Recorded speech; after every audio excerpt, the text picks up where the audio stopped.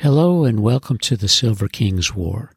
I'm Michael Sievers, the writer, producer, and creator of this podcast series about my father's Second World War as a B-26 bombardier. Today we continue the King's writing from France in December of 1944, and he's just returned from Paris as he writes to his family on December 11th, 1944. Dearest ones, the mail is coming through swell now. Thank goodness. Last night I received your wonderful letters of November 24th and 27th. You have no idea how very welcome they are. I'm glad, too, my mailing is reaching you. After Xmas, it should be faster. Thank goodness you're all well and that the baby is fine. I thought it awfully strange that Dad wasn't there when the baby was born, or at least immediately after. Leona must have been disappointed, though I suppose he's been there by this time and you're both home now. It must have been awfully difficult for you to leave them, as I know how you enjoy yourself in Chicago. Well, it won't be long before they get home. It's too bad the baby is too young to travel. She would really get the attention from you and Ida. It's hard to believe she's already a month old, and she'll probably be many months before I see her. It's going to be embarrassing when she grows up and asks me how cute a baby she was. Please take some pictures for me. Last night and today I was duty bombardier for the group. It was my duty to see that the bombardiers had all the necessary information to fly the mission. I was up practically all night, but it was worth it to see how everything is prepared for a mission. It was very interesting. I wish I could tell you about it, but for security reasons I can't. And that goes for the other questions you have asked. Now that I'm flying with the new crew, I'm lead bombardier in a 3-ship element. I think I'm going to like it much better than flying the wing. Only time will tell. Your packages still haven't arrived. Last night one of the fellows received 4, so they will probably be coming in any day now. There really isn't anything I can request except the same things over again. So if you will, please send me candy, cookies, and all kinds of food. We can always eat, as you may well know. Dad, I do want to thank you for your swell letter and also for the package. The cigarettes will be worth their weight in gold. We only got 2 packages this week. It wouldn't be so bad if we could get pipe tobacco also, but that isn't even available. Things are really becoming drastic. However, if I thought I was denying you, I wouldn't have requested them. I had no idea it was that bad there also. You're really sweet to sacrifice for me. I want you to know that I appreciate it. Write me again soon, please. There's no other news for now. Please take good care of yourselves and keep well. Write as often as possible, and I'll do the same. Love to Ida. I love you and miss you, Stan. Stanley, subtle as ever, relates to his family that his war is gaining speed. He was assigned to be the duty bombardier and help the other bombardiers prepare for the mission. He found it fascinating, and of course, not long after that, he was moved up to be the lead bombardier in a 3-ship element with his new crew. The King is hard at work, and he writes to his family on December 14th, 1944. Dearest ones, I do hope this finds you well and none the worse for the bad weather. From the radio and paper, we've received reports of the terrific snowstorm throughout the country.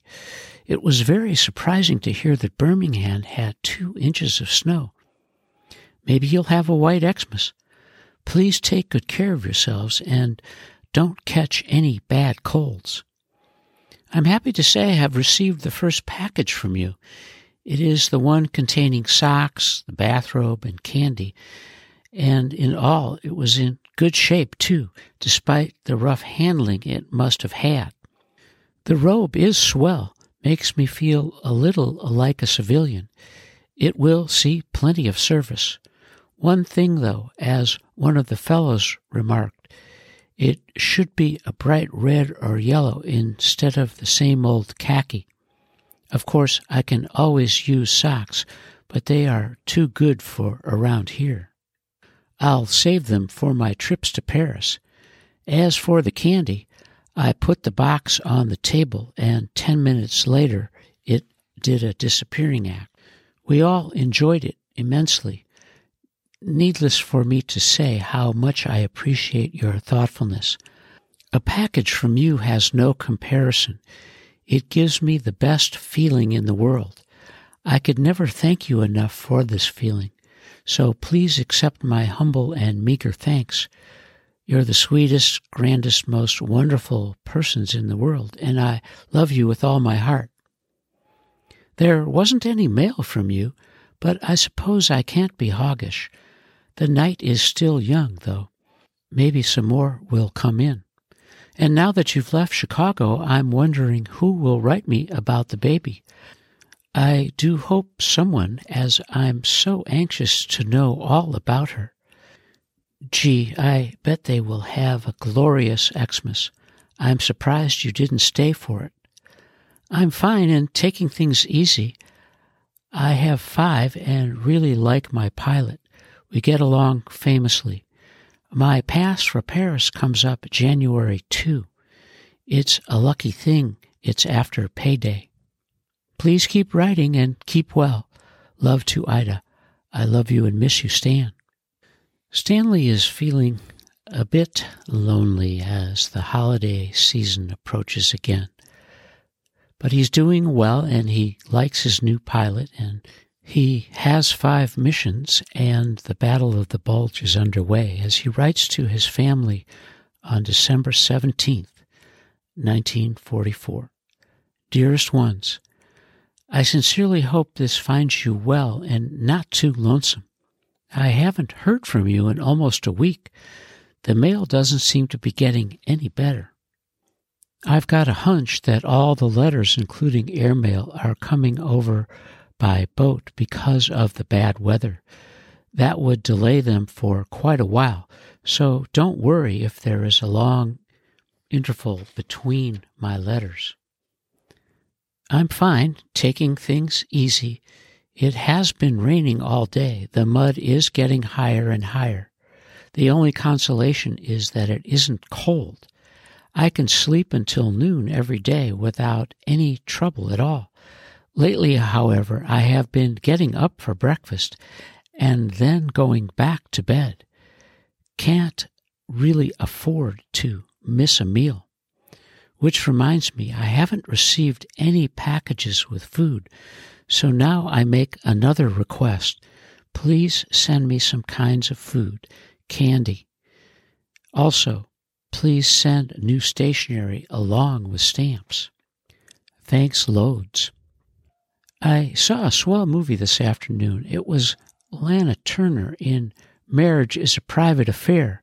It wasn't anything exceptionally unusual, but the acting was good, and Lana was beautiful to look at, and everyone came out lovesick.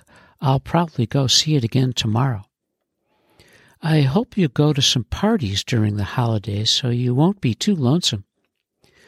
Next year, we'll celebrate together and have a big party. Please keep writing. I'll do the same. Take care of yourselves. Keep well. Love to Ida. I love you and miss you, Stan.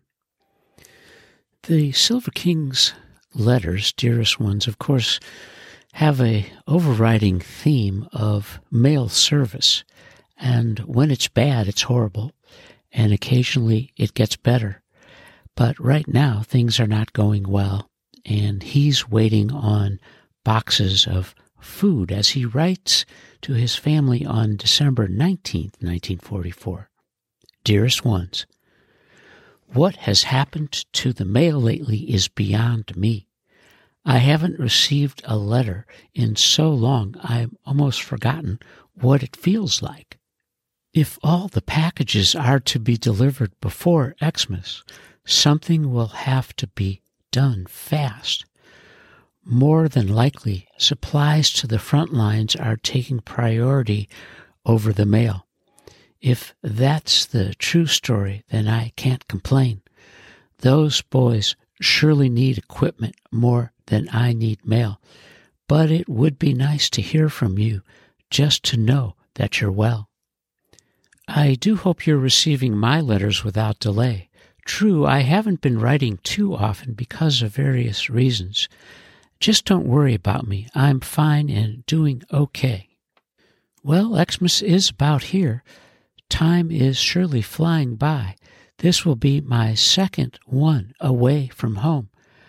I don't have to tell you how I hate that. Everything points to an awfully dull day, unless our liquor ration comes in. In that case, we'll all be sky high, no doubt. We still have a few bottles of champagne left, which will taste awfully good. One of the fellows has built a contraption which we call the icebox. It's a wooden box built to the side of the barracks right in the window. It isn't anything elaborate, but serves the purpose. It keeps the champagne cold and anything else we're fortunate to have. We never did get an Xmas tree as I had hoped. The ground is so damn muddy, not what you would want to go tromping around in. Nonetheless, I hope you'll have one there at home. And now I've written a letter and haven't said much of anything, simply because there isn't much to say. I know you expect my letters to be long and interesting with all the details of this damn war, and I'm sorry to disappoint you. Looking at the same faces, same four walls, and doing the same things every day doesn't offer very much in the way of writing. All the news will have to come from your end, so please keep writing. I'll write as often as possible. Please take care of yourselves and keep well. Love to Ida. I love you and miss you, Stan. Our hero, the king, is feeling the press of the holiday season. He's not as lonely as he's been because there are projects underway to help the guys get through the holidays. Someone has built a type of an icebox that's attached to their room. They're storing the champagne and other things there. The king is continuing to worry about the mail and still needs more to eat. As we reach the conclusion of the second part of the Silver King's letters from France in December of 1944. And you are listening to the Silver King's War.